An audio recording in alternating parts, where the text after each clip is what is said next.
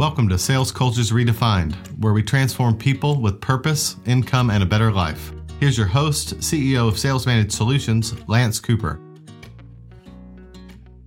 Last night we went to watch Wes, my grandson, graduate from preschool. Man, what joy. Those kids singing and clapping and dancing, the parents going nuts, and everybody holding up their smartphones to catch their kid.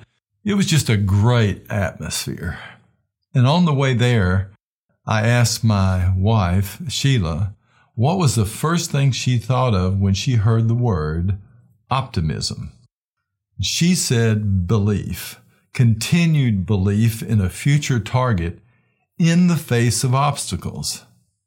Now, I know everybody that listens to this knows that optimism is so important in sales. We have assessed thousands of salespeople with the CTS sales profile, and of course, we found out that that's true. But today, when people grow up and face failure often without encouragement, or someone to direct them, redirect them, and believe in them until they break through to goal achievement, they can develop negative beliefs about overcoming obstacles in life. Now think about it. It's like wearing muddy glasses and you look through them at life and the things that are going on, and the glasses tell you right across the screen you cannot make it when things go bad.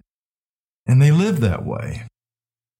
And sales and sales leadership, well, they're full of obstacles. Life is full of obstacles. Now, here's a definition for optimism. This trait represents the salesperson's tendency to see what happens to them in a positive and not a limiting context. High scorers prefer sales teams with can-do cultures, where negativity is absent. They believe that bad things can result in positive outcomes and that they can control their destiny. Success for these people lies in choices they make and not in outside events. Low scores in the extreme, they believe that setbacks seldom turn out well and usually have negative consequences. They believe capable people who take advantage of their opportunities can fail to be successful. You know what? We've seen that salespeople with low optimism can begin to talk about the organization around them when they cannot reach their goals. It's because their self-esteem regards life in a way that they can't move forward, and so they blame this on other people. They tend to believe that they cannot achieve. They need encouragement from you, the leader. Many of them will compensate for this with the need for public recognition as a buttress to their lack of optimism. And there's a focus on external approval, and it can motivate them to succeed. So make a special effort to praise them. And even if you've not assessed people, lift your encouragement in these days. Everybody today needs encouragement, and it helps those, of course, who do not have a very high level of optimism, which is going down in America today. Tell people what you see in them, the positive traits that they have, and make sure when they achieve to tell them it was their perseverance and skills and can-do attitude that caused their achievement. They need this from you. Remember that about your children and your grandchildren.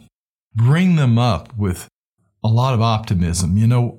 Help them through those moments where it's tough for them to get things done, and then praise them because of their effort and tell them it was because they had the will to keep on that caused them to reach the end result. Remember, the same thing goes for you as a leader.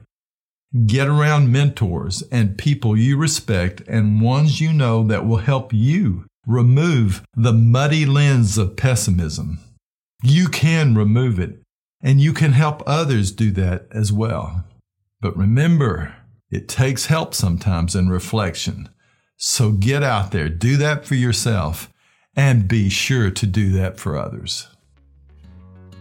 You have just listened to Sales Cultures Redefined. Subscribe to our podcast on iTunes or Google Play, and we'll see you at the next episode.